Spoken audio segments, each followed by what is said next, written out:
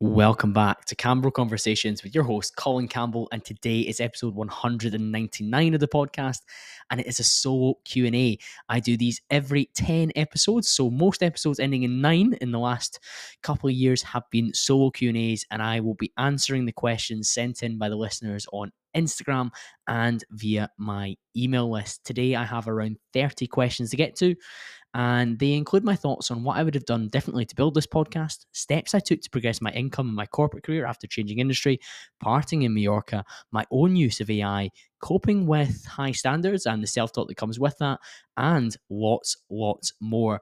We're closing in on episode 200, and that feels like a crazy milestone. So thank you so much to everyone that has supported me along the way to what I'm trying to build here in terms of the podcast and the conversation and the impact that it has down the line. We have over 500 5-star reviews when you combine Apple Podcasts and Spotify. And I don't get massively weighed down by the metrics because some weeks it's slower than others in terms of the downloads and subscriber base and everything that comes with that. But as a metric, reviews and ratings do serve as a way to demonstrate progress and the reward for some of the reps and the work that I put in when nobody else is watching. Please do navigate your thumb to leave a rating on Apple Podcasts or on Spotify and hit that 5 stars. It is a tremendous help. The level up from leaving a rating is choosing to share your favorite episode from the archive and sending it on to a friend via WhatsApp or message. We really do grow one recommendation at a time, and the audience has grown so much over the last 3 years, in particular over the last 12 months, and I'm very grateful for the opportunities that brings. The more people that are listening and the more people that are supporting the show, the better quality of conversations that I can have and the better access to guests I can do as well. Today's podcast is sponsored and supported by Cal Recovery and their Cal Recovery Cold Plunge Pod. If you're anything like me, you train hard, you want to pursue the best version of yourself, proper recovery as well as the mental clarity you get is vital. Cold water therapy has been proven time and time and again, both by studies but also anecdotally, to support you in rapidly helping fight inflammation in the body, reduce fatigue, reduce injuries, while also giving you the chance to clear your head from the multitude of thoughts, stresses that we all take on board. I have been loving, from a personal perspective, the physical and mental benefits of a 3 to 5 minute cold plunge 3 or 4 times a week. In terms of the science, cold water exposure can increase your dopamine up to 250%, which lasts for hours afterwards. And I certainly know the buzz of when I've done it first thing in the morning throughout the rest of the day. My CalPod helps me hit reset on the busy life that I lead and start my day in the best possible way, cancelling out some of that noise and any nagging thoughts that I've got at that moment in time. And it lets me feel fully recovered from my physical training as well. You can grab your own CalPod from the Cal Recovery website, which will be linked in the show notes, and use Cambro to save a whopping 10% and make it free delivery across the UK as well. As I've said, it feels amazing to be closing in that 200th episode, and I cannot thank you sincerely enough for the support you've shown throughout that time. The music's going to play, and you've got 30 questions answered by myself.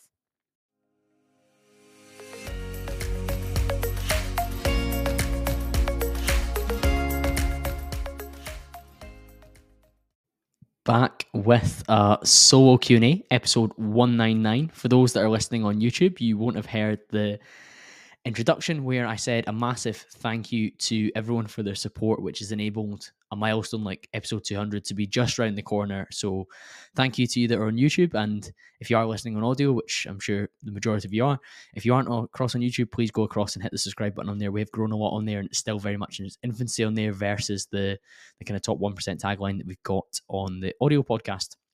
But 30 questions to work our way through, and let's get cracking. Question number 1. To start a business, you need to solve a problem / spot a niche. Is this the biggest BS ever told? A little bit of a leading question, and clearly you've got a bias, but I'm going to try and be as impartial as possible when I say that fundamentally I think a business or a service or a product, it must fulfill a purpose, provide value, or solve a problem. Importantly, pain is a much greater motivator than pleasure in many ways. I often give the example of the rats in the study where they were deprived of food for a period of time. They measured the speed and strength that they pulled through their tail in a coil towards cheese, and then they measured them again when they had the wafting smell of a cat behind them and how far they pulled towards the cheese in that instance. And they found that the rats that were running away from the cat and pulling towards the cheese pulled harder than those that were just moving towards the cheese. So there is something from that.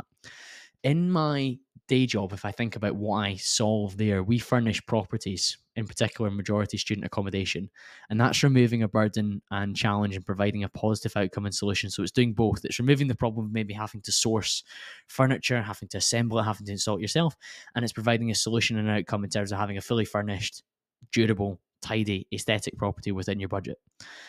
If I was to coach a salesperson and get them to improve their confidence and their approach when they were prospecting, maybe how they held their meetings, how they structured them, the presentations they gave and the style they had, or even the conversations they might need to have to close a deal and to get something over the line, I'm solving a problem or I'm helping them with somewhere that they've got a lack of either confidence or ability. And I'm also moving them away from a position where they're not fulfilling the potential of what they could earn or what they could sell or what they could benefit from.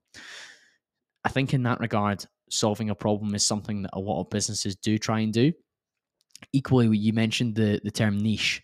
I do think that's overrated, particularly in the early stages of your business, because I don't think while you can't appeal to everyone, being super specific and like pinpoint in the early stages is very, very difficult. You have to appeal to a reasonably wide base so you've got something to shoot at and a wide enough client base to win.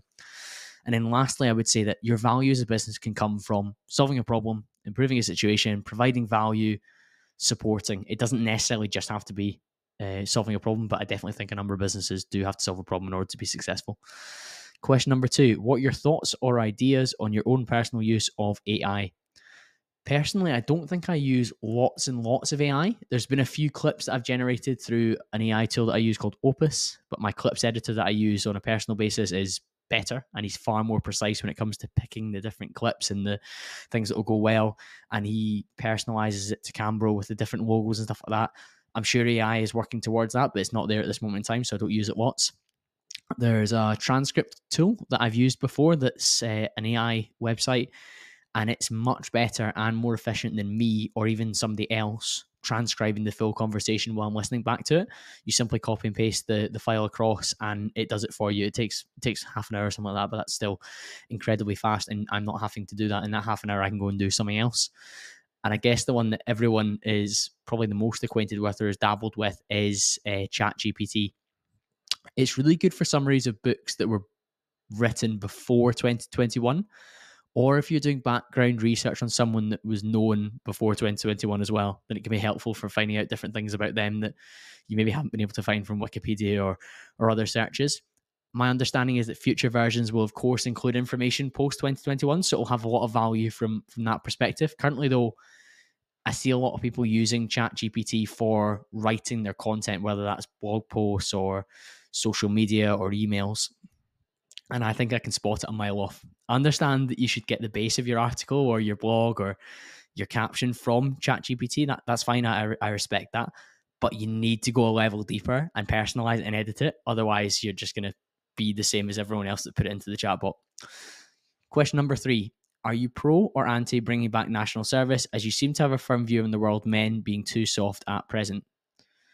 I asked Simon Jeffries about this back on episode 173 of the podcast. Simon had served in the Special Forces and before that, the General Military. And he raised an interesting point. He mentioned the importance of choice in someone applying themselves properly. So if you were to put yourself into a training course or a university degree, you're much more likely to put your all in if you feel like you've chosen, you want to be there. If it's forced on someone, they might not embrace it and take the opportunities that are available to them. My own view is, as somebody said at the end of this question, a lot of boys who would refuse national service may actually need it the most. So if you make it compulsory, the people who are opting out, who would benefit the most from something, sometimes people don't know what's fucking good for them in that regard. I think it would fill in a number of areas that a lot of the generation that are coming through just now, they're a bit of a lost youth. It would give us more discipline. It would give us structure, hard work, and even pride in being from Britain and from being a man as well, which I think is missing at the moment. There's a really big guilt culture at the moment. There's a self-depreciating culture in the UK around men in particular. And I think this is one factor in the men's mental health crisis and a lack of identity and purpose that people are experiencing.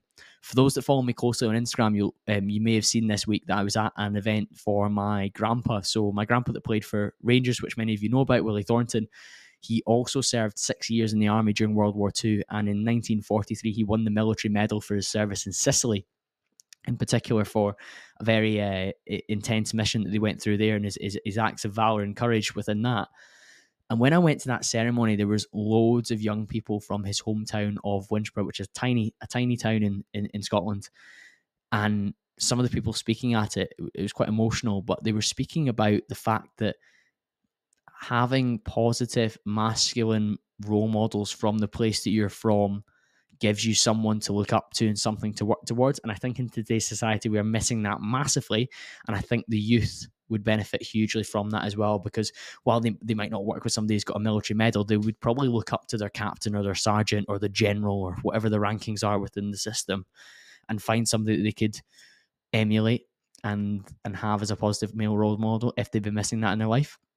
I think national service gives an opportunity and ability for people to progress and to find something in themselves. And it's only 12 months. In the grand scheme of things, what is 12 months? I certainly think in my late teens and early 20s, I'd have gained from that experience. And I guess after that event about Grandpa's military medal, I'm even more inclined to say that I would have benefited from the military, and I think a lot of young men would too.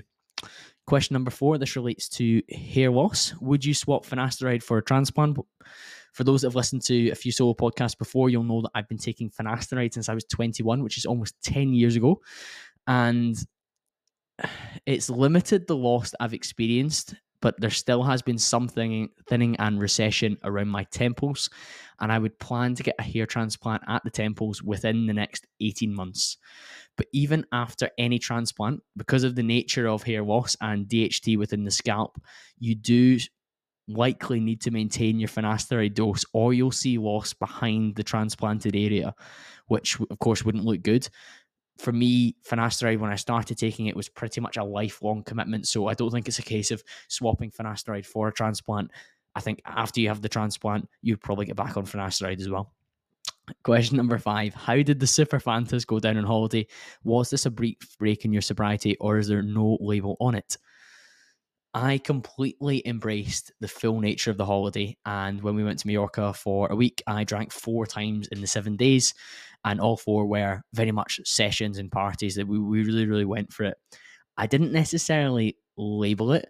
And I haven't drank in the UK since I did it twice in the summer of 2022, May and or June and August. And before that, I hadn't drank for pretty much 1,000 days, somewhere like 950 or something like that.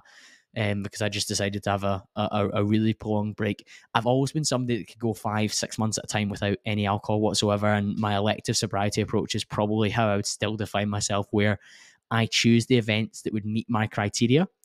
And typically that has been, last year it was the 12-week peak after party, and then it was my friend's 30th in Manchester, then it was a couple of times on holiday in Dubai, and then this year it got until, what was that, July. I hadn't had any drinks, and then I drank 4 times in 7 days because the atmosphere and the events were right for that. Interestingly, since I've been home, I've been at a house party for my friend's birthday, and I enjoyed the night till 2 p.m. I was there before I decided to drive home, and this will not come as a surprise, but I was very social in that environment, enjoying myself, and I had no real need for the alcohol. Equally, at the time of recording, I haven't been yet, but when this comes out, I will have been. I am the groomsman at my friend Dan's wedding this weekend, and I plan on having a fantastic time without any alcohol whatsoever. So the Super Fantas went down very, very well on holiday. I loved it. I certainly felt the after effects and the fatigue from it because my body's not used to that, but that was what the holiday was likely to be, and that's what I signed up for and what I went into. Question 6, which is linked to that: how many boat parties can a man have? I think, well, I don't think. We had 3 in 7 days, but there was actually 2 others that I skipped on. One of them, I wanted to do something else that day, and then one of them I was actually too hungover to face it. I think we were going to meet for the boat at 12 o'clock, and we got in at 5 a.m. that morning. And I was just thinking, you know what, I'll just enjoy myself by the pool. But the boat parties were amazing. Like you're in the middle of this stunning blue sea. It is absolutely beautiful. There's lots of little bays that you can dive into. We went to a thing called Grand Follies Beach Club, which is somewhere near Portals in Mallorca, and it was absolutely brilliant. And between 10 and 12 of you, the kind of size of boat that we were renting on a couple of those 3 days, it was under £100 each day each. So I think I was 75 the first day and then 90 something the one of the other days. And that's for a full day's rental and for your fuel as well. Question number 7, how do you look so much heavier than you are? For reference, I got asked on my story how heavy I was in my holiday photos. And for those that are interested, I am 5'10", and I was roughly 73 kg on holiday, which is actually a little bit lighter than I realized I was, because I had weighed in as much this year. Apart from a few times I think I did 4 weigh-ins in the week before my holiday just to judge where I'm at. I looked at my condition. I was like, yeah, I'll look good enough to go on holiday, no problem. That'll do me. But I definitely lost some weight because of the boxing training I added in this year. I probably wasn't eating quite enough. I was comfortably kind of sitting like 74, 75, sometimes pushing 76. If I'd been eating more socially at the weekends, but I do actually find it hard to put on weight concertedly. So when I add in more activity like boxing and a little bit of cardio at the end of my leg days to try and be fitter, I've accidentally lost some weight. So I was about 73 kilos on holiday. But in terms of how I look bigger than 73 kilos, the cheat is really low body fat. Having good proportions and muscle in the right places is vital, but it all being on show and not really having any fat mass over the top of it accentuates the edges and the framing to yourself. I also have a pretty slight frame and small joints, so tiny wrists, tiny ankles, and I'm generally quite a light person in general. Most people also assume that they'll be heavier when they're leaner, but in reality, if somebody's like that to me, I think I need lose 5-6 kilos and have a six pack, I would probably say to get really the abs that you're maybe talking about with myself, people typically need to lose more weight than they realize, because there's a lot more fat in the body than people realize, and it doesn't all come off the areas that you want it to. It typically comes off your bum, it comes off your quads, it comes off your hamstrings before it's coming off your stomach and your love handles, which is the biggest challenge for a lot of people. But to look heavier than I am, have a lot more muscle than fat, have good proportions in terms of kind of cap delts through side raises and rear delts, and wide upper back and lats definitely helps with the proportions. And then that kind of X frame where you've got kind of wider quads as well. Question number 8, would you rather give up golf completely or have to watch every televised cricket match? I like my golf, but sitting down to find the time to watch every single game of cricket would be the first barrier to entry in that regard. And the reality is that I don't think I ever watch cricket, and I'm not particularly interested in it. For full disclosure, the only series I can properly remember being interested in and watching large parts of, because the matches are very long, the test matches, I think they're 5 days typically. I watched the 2005 Ashes when England beat Australia in England. And I'm not sure why it massively captured my imagination, but I understand it is regarded as one of the more iconic English wins, because I think they were captained by Freddie Flintoff. He was a bit of an icon. There was a number of other legendary English players, and they were up against what was deemed a very good Australian side, people like Glenn McGrath, Shane Warne, who actually passed away recently, didn't he? They were known as a pretty good side. And interestingly, I actually even bought Brian Lara Cricket, which was a game for the PlayStation, after that particular series, but I never stuck with it, and I wasn't particularly interested. So I think if I'm being forced with this kind of hypothetical silly question, I would give up golf, because I just don't have time to watch every single hour of cricket that's on the TV. Question number 9, what do you find tiring? Well, firstly, recovering from 4 days drinking out of 7 was a new shock to the system that I've not experienced probably since I was in my very early 20s, and I went away on holiday with my brother and my friends. But on a serious note, I think doing work that doesn't overly stimulate or challenge me is actually more tiring than stuff that is potentially, in other people's eyes, more tiring. So for example, I don't find training that tiring. I feel energized after it. I feel excited after it. I also feel almost limitless energy and momentum when I'm working on things that I feel the right blend of challenge and stimulus from, but I also know that I care about them and I can feel like there's a benefit to the work that I'm putting in, as well as that I'm relatively skilled and able to do it as well. I don't think there's anything worse than doing something that you're absolutely rubbish at and knowing that it's not really a game changer or a dial mover and it's not really having an impact. So if you ask me to do particular admin tasks, I'll do it grudgingly and I'll have to really push myself to tick it off and I'll feel tired and groggy after it. Whereas if you ask me to maybe research a particular podcast guest or to get on this microphone tonight and answer these 30 questions, some people might find that really tiring, but I don't. I'm excited by the prospect of it. So everyone has got little domains where they get benefits. So I find that tiring. I also find it tiring sometimes debating some of the different conspiracy theories that are going on at the moment. I'm trying my absolute best to not be negative about where the world's heading, because I think we should all just take massive personal responsibility. And if it is going to hell in a handbasket, at least I'm putting myself in the best possible position. But that can be tiring sometimes as well, although other times it can be good fun too. So that's a kind of side note to that question. Question number 10, which guest do you think impacted your listeners the most? So many different guests in so many different ways will have impacted the listeners. I know that even episodes that have had half the number of downloads as some of the more popular ones, I've had really interesting messages about how somebody has taken action off the back of what the guest has said, or they've done something really positive, or it's spoken to them in a particular way that's moved them, which is fantastic. But I do know that literally hundreds of people have messaged me and told me that they started investing after the Andrew Craig episode, which is episode number 42 in the podcast, where he spoke about how to own the world and start investing. That's pretty significant, because there's probably hundreds or thousands of people more who maybe got interested in investing off the back of that podcast, but didn't take the time to say to me or Andrew. And that's just the nature of listening to content. I don't expect people to give me feedback on every podcast. In fact, it's getting to the stage now where I'm almost not able to come back to everyone that gives me feedback, although I really do give a good try. When almost 10,000 people have listened to that Andrew Craig episode, and for people to have been impacted across the board at that with something as important as becoming more financially literate and taking action on it for your future self, that's a pretty incredible episode.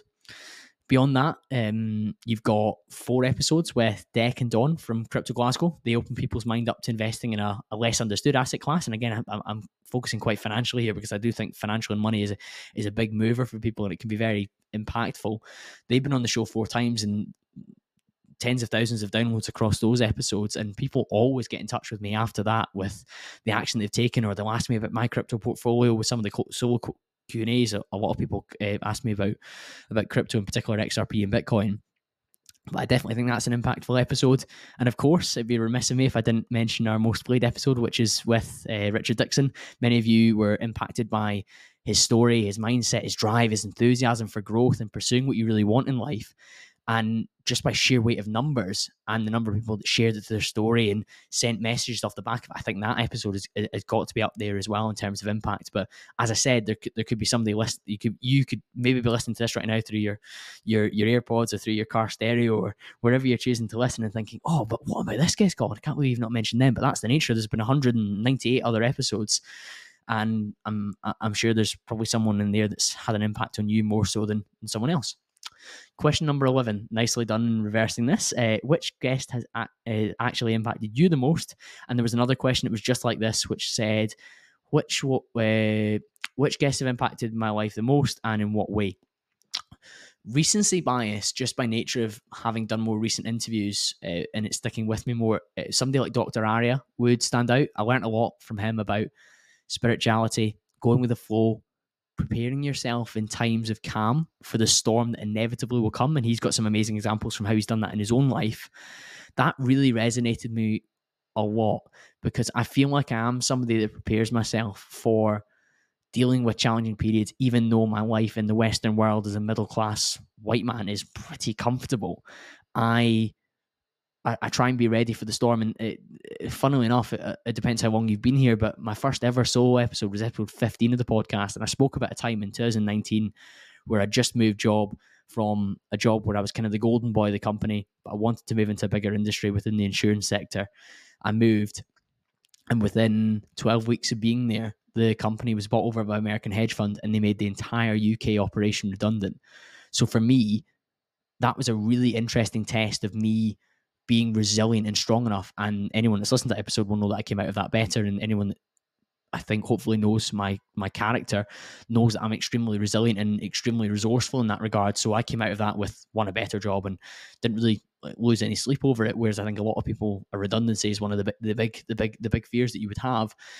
So when Dr. Ari was talking about being calm and stoic and building yourself up and testing your limits and building up your psychological strength in times of calm, so that when the inevitable storm does come, because it will come, whether it is a redundancy, whether it's a divorce, whether it's a death in your family, it could be absolutely anything, you need to be ready for it. And that definitely spoke to me.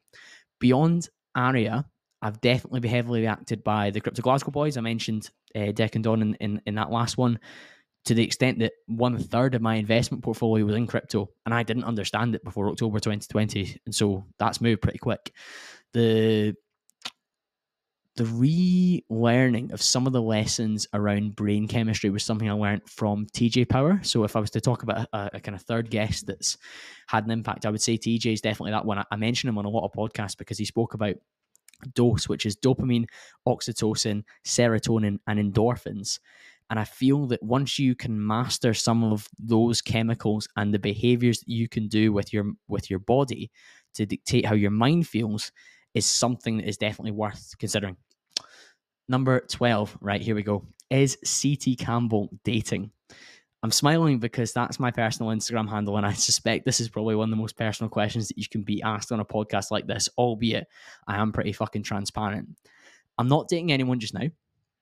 And in the interest of transparency, I did plan at the start of 2023, one of my things was be more intentional with your dating. And that was influenced by the work of Logan Yuri, who is a future upcoming guest on this show. We're just getting a date sorted out for Q4. But Logan encouraged you to have intentionality with the kind of partners that you seek, the places you spend time, the way that you date. But I would consider my conscious efforts in dating in 2023 to be pretty lazy. And that's not a trait I like in any aspect of my life. I really dislike laziness. So if somebody was like, oh, your future partner's going to be lazy, I'm like, no, thank you. But it's clear now at the age of 30 that I definitely have high standards. I've got big expectations, both of myself, but obviously the people that I spend time with. And with that, it also means I probably need to work harder to find the right type of girl that I would want to spend time with, as there's certainly less of that standard immediately available. A lot of them have been snapped up by their boyfriends. A lot of them are not going to be on Tinder or Hinge or other apps. And I also think Glasgow is not somewhere that necessarily has a lot of high value women of my age bracket that I'm necessarily looking for. Alongside this, I want to take total and complete responsibility for not meeting the many high value women that are out there, because I've either not been in the right places, I've not been in the right mindset when I've been at an event to go and approach women or go and make that first move to break the barriers down. So when it comes to dating, completely single, don't feel I've made the right amount of effort to speak to the right type of women. In 2023 in particular, like, don't get me wrong, I've definitely gone on dates, but they haven't worked out for whatever reason, and I take complete responsibility for that position. Question number 13. In the corporate world, how do you deal with people who don't share the same growth mindset? This actually came up in the very last solo podcast, but I will cover it again just now because I think it's important, and I think a lot of people will gain from this, whether you're in a corporate job or whether this is just in day-to-day life as well. But it definitely took me a while to understand and actually accept that some people, and I would say most, don't actually care as much as you do, or they don't take the same pride in their outcomes or their efforts as you do. And that's not necessarily that they don't care entirely about the result, but it's they don't maybe want to progress and chase down the bigger and better things that the type of people that listen to this type of podcast probably want to do. So when you bring in something exciting or challenging, and you want to push the envelope in work, you want to scale up, you want to increase, that actively intimidates the people that you work with, because you're dragging them out their comfort zone. By the very nature of you want to do something bigger, better, or harder, or new, you're going to stress them, and they are not in a mind to wanting to be stressed. Stress is often a good thing because it's a sign that you're embracing growth. I think when you remember and understand that some individuals aren't as passionate about progress as you are, you treat them slightly differently. you're going to work alongside people who just want to clock in and do the minimum possible to get paid what they get paid, and that suits them to do that. I think, first of all, you need to identify if that's the case and don't discriminate. Like, just welcome the fact that that's the case. We can't all be go-getters. We can't all be aspirational. And when you work alongside these people, work alongside them in an appropriate way.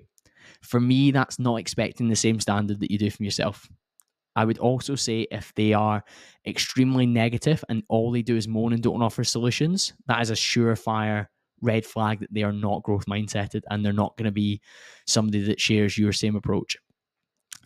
For me, my approach would be something like lowering my energy. So not coming with the same level of intensity around these people. I'll try and dial it down a little bit. My emails won't be as fast paced. When I get on calls with them, I won't be as chirpy or as intense. I will respectfully keep on top of those people to make sure that they're doing the work they need to do to support my projects and support what I'm doing. But I'll be polite and firm. I won't be super intense. I won't be too demanding. I'll try and do some of the stuff for them and be really clear in my instruction as well. So there's no room for leeway and there's no room for an easy out or an easy quit, because people like that will take the easy path. But I will get what I need from them, and what has to happen, I'll take that off. But I won't invest time in coaching them or trying to get them involved with other projects or trying to get them to do anything more than they might want to do. I ideally wouldn't work with somebody like that on a project that I really care about, but you are often reliant on those people within your work, and you just need to get the maximum input from them and support them to do that without being too pushy that you cause a weak little snowflake to cry. Number 14, if you could repeat one podcast, what would it be?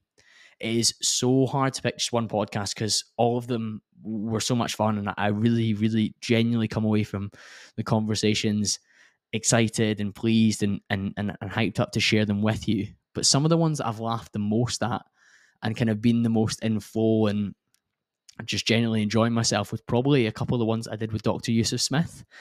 And I think if you listen back, you'll hear how much fun I'm having during them. There's some great life, career, business, and even like biohacking advice within those. And we end up on topics that are just ridiculous. We talk about NoFap, we talk about incels. It's just a wide and loose conversation, particularly that second one, because I think it underlines I was really keen to have that conversation again, because within 8 months of doing the first one, I had him back on, and this time we actually did it in person as well. And those were great fun. So I'm sure there'll be a chance for me to have Yusuf on again in the future. I'm sure we'll do it again in person, whether that's down in Newcastle or up in Glasgow. But yeah, that was a fun one, and I'm sure I'd like to repeat that kind of conversation again. Number 15, you said you reflect daily through journaling. Do you ever feel like skipping it if you've had a bad day?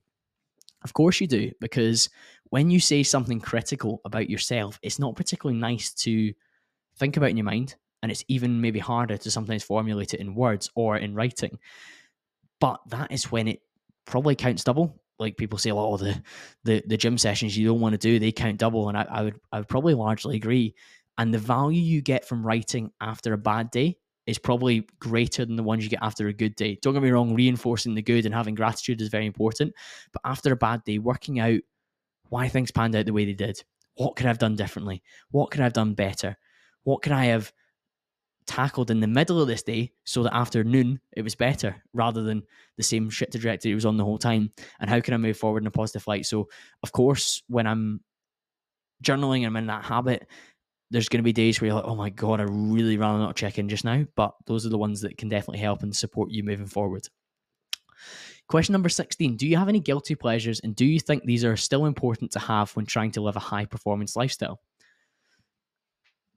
I've not used the term guilty pleasures in my life for as long as I can remember.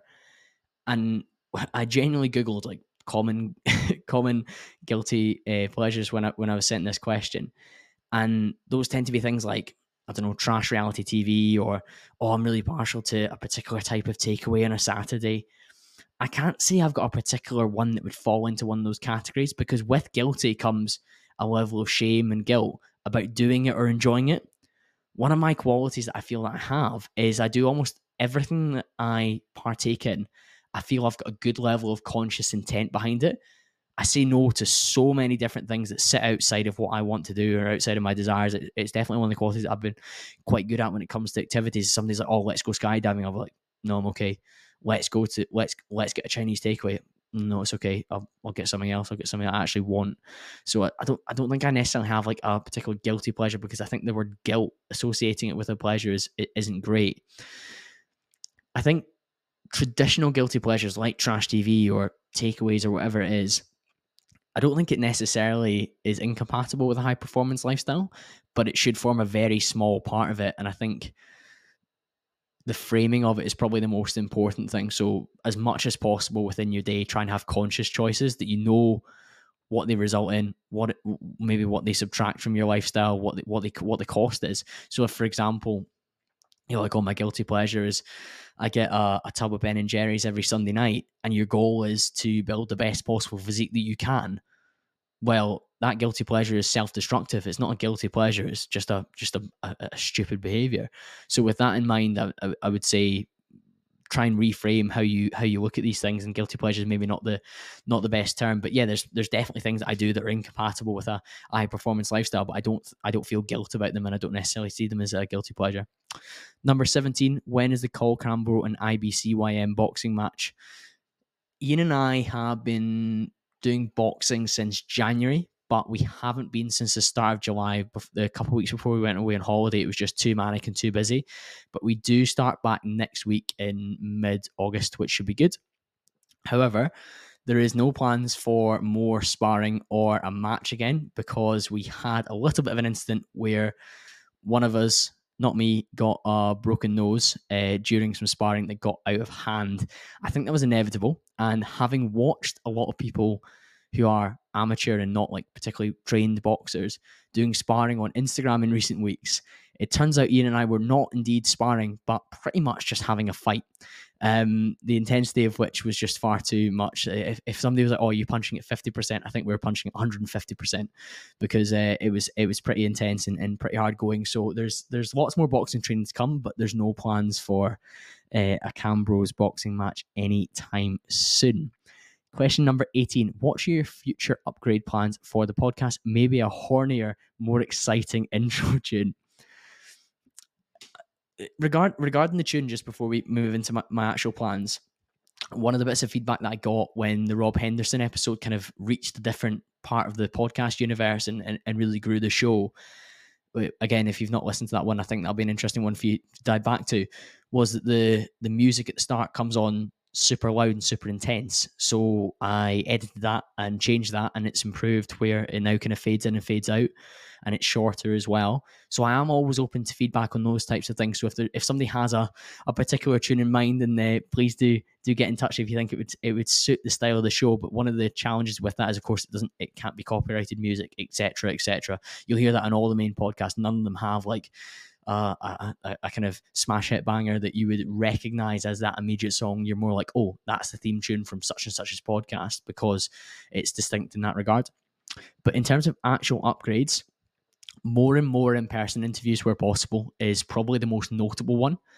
Interestingly, we've had a lot more guests who've actively traveled to come on the podcast, which has been really cool. Ned Phillips and Harrison Ward are probably two of the most notable ones that we've done recently, that have done all they could to make sure they could schedule it. So they were in Glasgow at that point in time, and Harrison travelled up to make the podcast happen. Ned came across from Dollar, but actually lives in Singapore, and we were initially going to record over Zoom, but he made a real effort to make sure that he was in the country when both our diaries were able to make it work. So I think that would be probably one of the main notable upgrades I think you'll see on the show. I think you'll see more in-person guests, even when the guest isn't from Scotland, which is pretty cool. And I think I've got two in the next 3 weeks that are both people who don't live in Scotland full time, who will be on the podcast in person, which is very cool.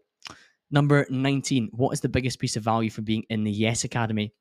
On a personal note, I dove right into the sales training, as I see the founders of Yes are Richard Dixon and Paul McFadden, both of whom have been fantastic guests on this show.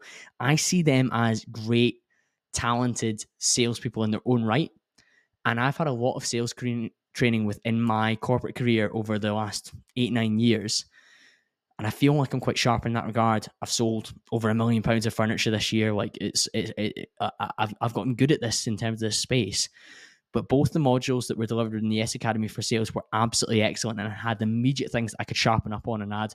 One of them was tonality, in particular in terms of when you pitch things, and I actually do that within the podcast as well in terms of when I raise my voice, when I'm wanting to concentrate on something, etc., etc. So those two modules from a personal perspective were actually excellent. If you're talking about the biggest piece of value in terms of on a wider basis, and you're thinking about the value for my listener base, I'm delighted that I can bring something that's got the depth and the breadth of info and lessons for people that are looking to build an entrepreneurial career. If you're looking to build something that enables you to be an entrepreneur long term and not necessarily like a flash in the pan, one-off quick win business that lasts 6 months before you change your mind and go on to the next venture, I think the S Academy helps people who are young in terms of experience in that space to build a skill set that's going to make you a force to be reckoned with in the entrepreneurial world.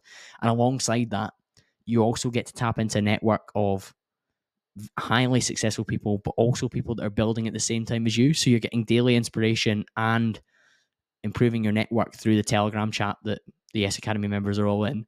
And it's people that are all pushing in a positive direction, and that's actually quite hard to find online. So paying to be part of that community, getting the information, actioning it, and then talking to people about it as well, that's definitely worth its weight in gold. Number 20, after interviewing Dylan Madden, are you in the real world?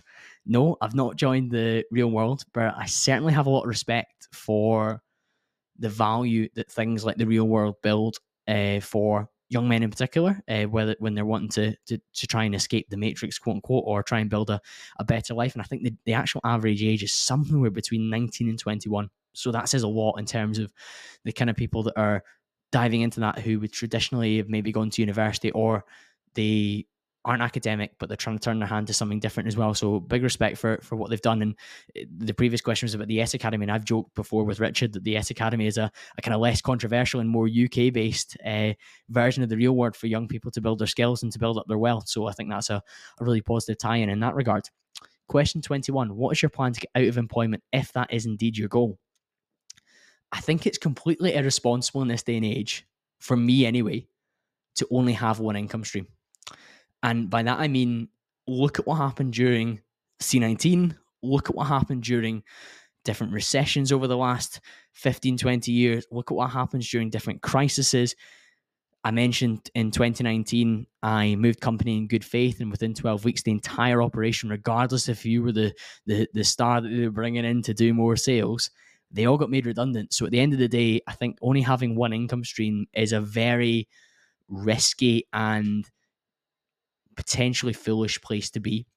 And with that in mind, I'm very keen to scale the other income streams that I have and offer more from this particular platform, because I regularly have people asking me off the back of the podcast about 3 or 4 main areas that they would want support or have more conversations with me around as well, which is really cool to see.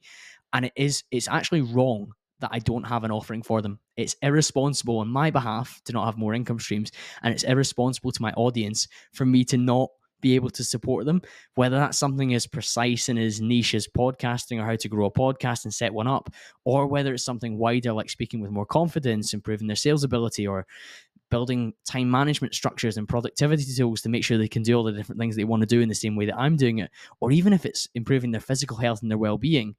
I should have different ways of being able to support people off the back of that. So I think that's the plan, to have something in those different areas that people can benefit from. And then, of course, off the back of that, I would be remunerated accordingly. Equally, I've never been someone that would ever consider leaving employment if it meant a lesser lifestyle lined up to replace it. I'm somebody that has growth and aspirations in mind, and I've done that within my corporate career, and I think we'll touch on that in one of the other questions within this. But yeah, I think it's tremendously important to make sure that I have the right safety nets in place off the back of ever wanting to go full time as a solopreneur and entrepreneur. Question number 22. Any particular personal qualities that you used to neglect but now work on thanks to a particular guest you've hosted? There's some bias in the guests that I host because I typically will admire their traits in one way or another. And I think if you look at a lot of the guests, there's some similar positive traits within them that I often mirror myself as well. That's why we get on in some regard. Equally, I don't love or get on with every single guest. Of course not. It's not possible. But with that, I've already probably attempted to gain some of the lessons from some of the guests that I've hosted and implement them in areas of my life. So there are some traits that you'll notice within guests that are similar to me, but of course there's some differences as well. Because in terms of areas that I neglect or I know that I could potentially be better, I've talked about this on previous solo podcasts before, so apologies for the overlap, but I think this is an important point to stress. I don't think I'm radically creative in that I'm not someone that creates something that's super unique and brand new and edgy and different. I, as a personality, like to see how things are done, understand a bit more about them, come in, improve on them, bring my own spin, make it my own version, and build it in the best possible way with my relentless work ethic and my ability to index on quality and do things better than the average man, in my opinion. But somebody like Matt Kelly, who I hosted back on episode 183 or something like that, he's built numerous brands with just the most creative, visionary direction. And he's a guest that I really admired that about. And if I could have more of that quality, then it'd probably be something that I would enjoy. But equally, I would have to do it in the Colin Campbell way. You don't want to be the Aldi Matt Kelly or the Costco whoever. You want to be the best possible version while borrowing some of the traits or personality qualities from somebody else. Okay, the number 24.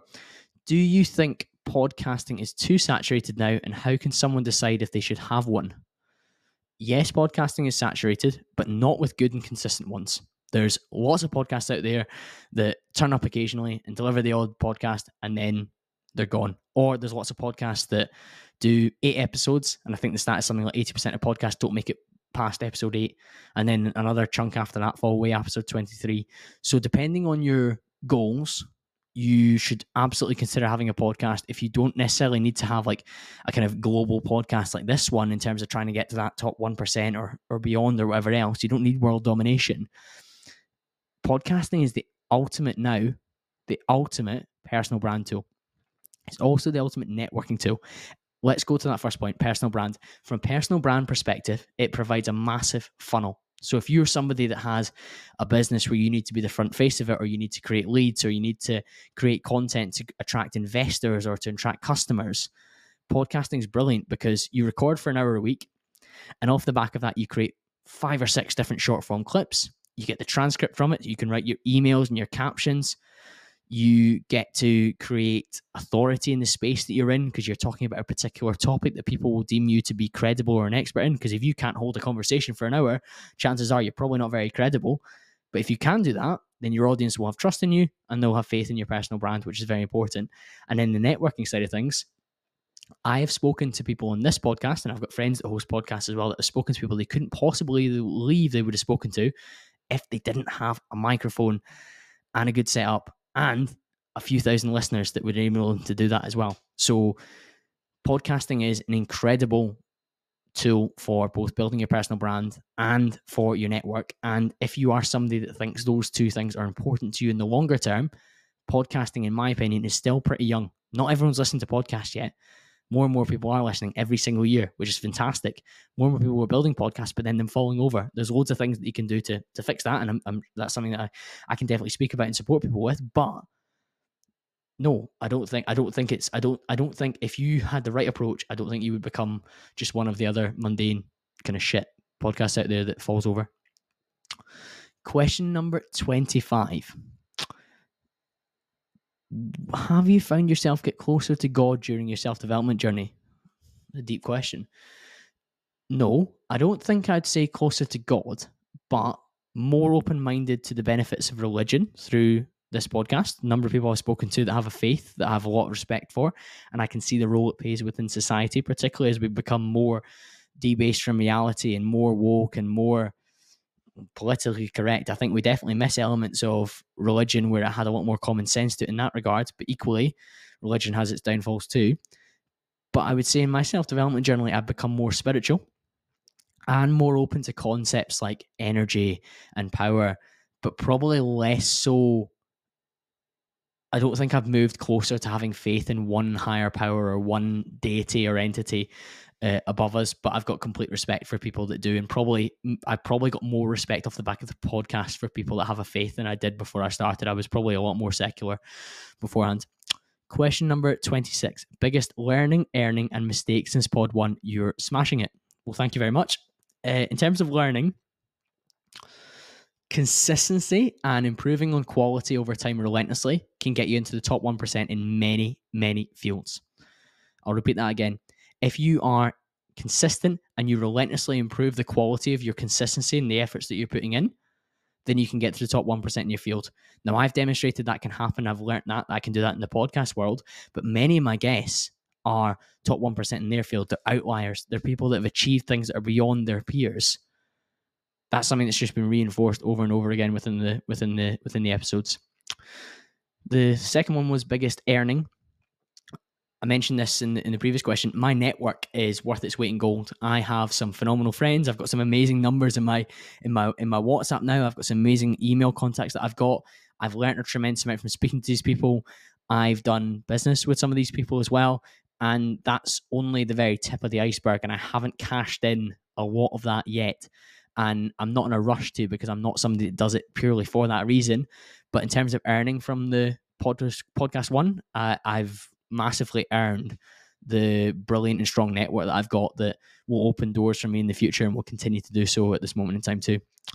Biggest mistake, I think elements of the production in the early days, and even up until, I don't know, 30, 40 episodes ago, no, probably not, I'd probably say like episode 130 or something like that, I think the quality could have been higher, faster. I think when you do like the first 20 episodes and you're in the strictest possible 10 weeks of the first lockdown, I did 20 episodes, 2 a week. I think it's only fair that you were just recording on the mic that you had and Zoom that you had access to, and the clips that you were producing off the back of it were like this little audio wave clip that I kind of cringe when I see them now, and the thumbnails on YouTube were absolutely non-existent, and the kind of audio graphics and promotional images that I created were absolutely shit.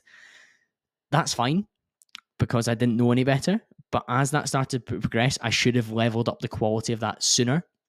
And some of the guests that I had on during that period, I probably would have reached more of their audience and showed them how good a show this is if I had done that part of things better earlier on. And I think if I was to talk to Colin in late 2020, early 2021, when the podcast was kind of ticking past 50 odd episodes, I would have indexed more on some of the quality in terms of moving on to StreamYard, getting the better microphone, having better clip production, having better thumbnails and promotional images, and really doubling down on that regard. That would definitely be a mistake that I made that I have decided to rectify fairly recently. Question number 27. As a super focused and high performing individual, in my opinion, how do you cope internally with keeping up with your own high standards and expectations of yourself? Well, thank you very much for thinking I'm a high-performing individual. I do try, and I think I do in certain domains. My number one piece of guidance when it comes to keeping up with your own high standards and expectations of yourself is to act in accordance with your values and identity at all times. If your expectations are high, try and meet them. If you don't try and meet them, that's kind of your fault. Or if you choose not to, at least understand why you haven't met your expectations. So be clear that, I think I mentioned earlier, you were saying like, oh, my guilty pleasure might be a tub of Ben and Jerry's on a Sunday night watching a movie. And it means you eat too much and you stay up late, so you don't get up early and train the Monday morning and work towards that body you've always wanted.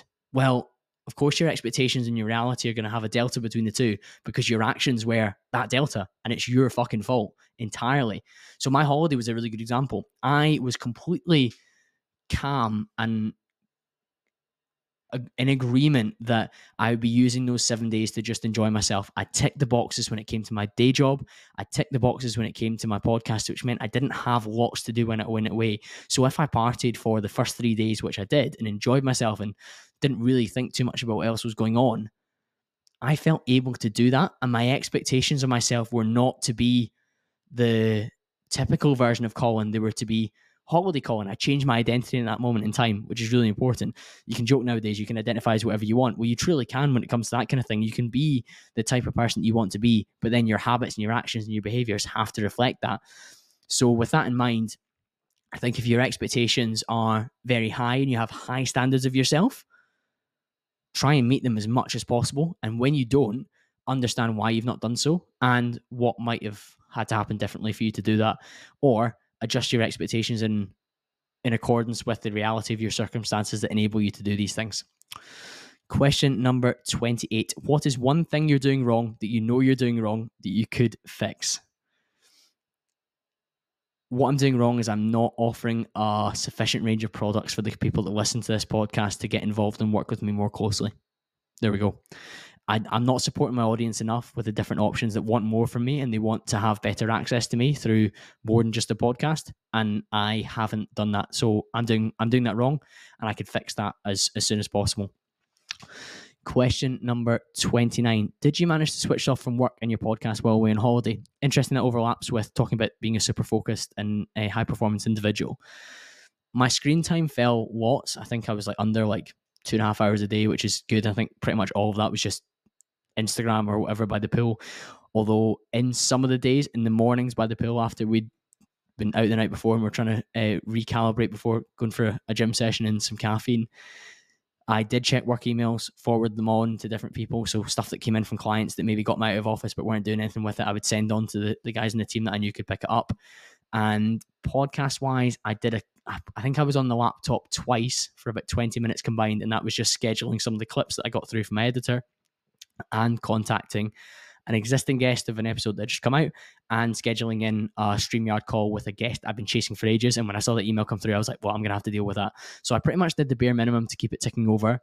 And I switched off mostly, and I changed my identity from the kind of current high performance focused Colin and the domains that I really cared about that you're getting to speak to now, to holiday mode Colin, where I was just enjoying myself and letting each moment pass as it did.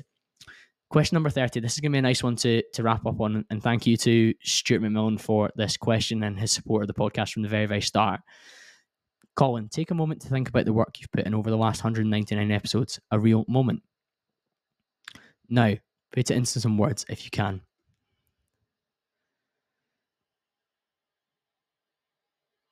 I think if I was to tell you about the things I was thinking about during those very brief moments that I took after thinking about the work that's gone into the last 199 episodes, there's a lot of pride.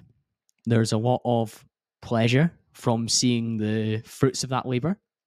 There's a lot of satisfaction from knowing the positive downstream effects that that's had as well, because the efforts that I put on here to bring you interesting people or experts in their field has a massive positive effect on the people that listen to it, the thousands of people that choose to put me in their ears on a Sunday morning or on a Monday morning is absolutely incredible to see. And the work that I put in to that, I feel like you guys appreciate it. The kind of 500 combined 5-star ratings between Apple Podcasts and Spotify, that is a sign of that. The people that share it to their Instagram story, or they drop me a message, say, oh, I was listening to this episode and the episode came out 8 months ago, and I'm like, oh my God, or it came out 2 years ago, and I'm thinking, wow, that's incredible. That's still giving value at this moment in time. So that's amazing that work is paying off in that regard. And I certainly feel accomplished in that I've built a skill set that is valuable to more people than just a handful of people that were maybe listening to it in those first couple of episodes when I shared it on my Instagram. Or I mean, don't get me wrong, it had a few hundred. I was fortunate; I had a decent Instagram audience where there was a few hundred people immediately came across. But getting people to come from a short form platform like Instagram to come to listen to a podcast is hard work, because despite having 15,500 Instagram followers, I don't have 15,500 podcast listeners every single time in a day or whatever. It's just not how it works. But I certainly feel a level of accomplishment in building up something from the ground. And I feel excited about where it's still to go and what we could potentially achieve in terms of the different people we could speak to, the different topics we could touch on, the different opportunities it can open up to the people that listen to this from a positive perspective. And of course, me going on that journey in that regard as well, in terms of opening up my mind to new topics and new subjects, implementing these things into my lifestyle, and then pushing things off the back of this that might change my life from a from a career and a financial perspective. But I just want to say that I think it's still early in the grand scheme of things. I've got so much more to come from this show. Episode 199, episode 200 is out next week. If you're listening to this before that, make sure you're on my email list because I'll be revealing who the guest is. And it's a returning guest, which I'm sure you all enjoyed the first time round. And his name has come up in this podcast already. But yeah, it's still so early. I'm so grateful for the support. I've answered 30 questions today. There were a number of questions that I got through Instagram, my email list, which I've taken note of, and I promised to answer them in episode 209. That's crazy to say that. Episode 209, which will be in, 8 to 10 weeks' time. I'll be answering it then. But that's a wrap for this Q&A. As I've said throughout this, I've got eternal gratitude for the people that put me in the position. I'm pleased and I'm proud of the hard work that I put in and the situation that I've moved myself towards. And I feel like we're just getting started. So thank you so much for your support. Please do go back in the archive, pick an episode you like, share it with a friend that you think would enjoy it. We are going to grow one listener at a time, and we're going somewhere very, very special. I'll be back to speak to you all again very, very soon.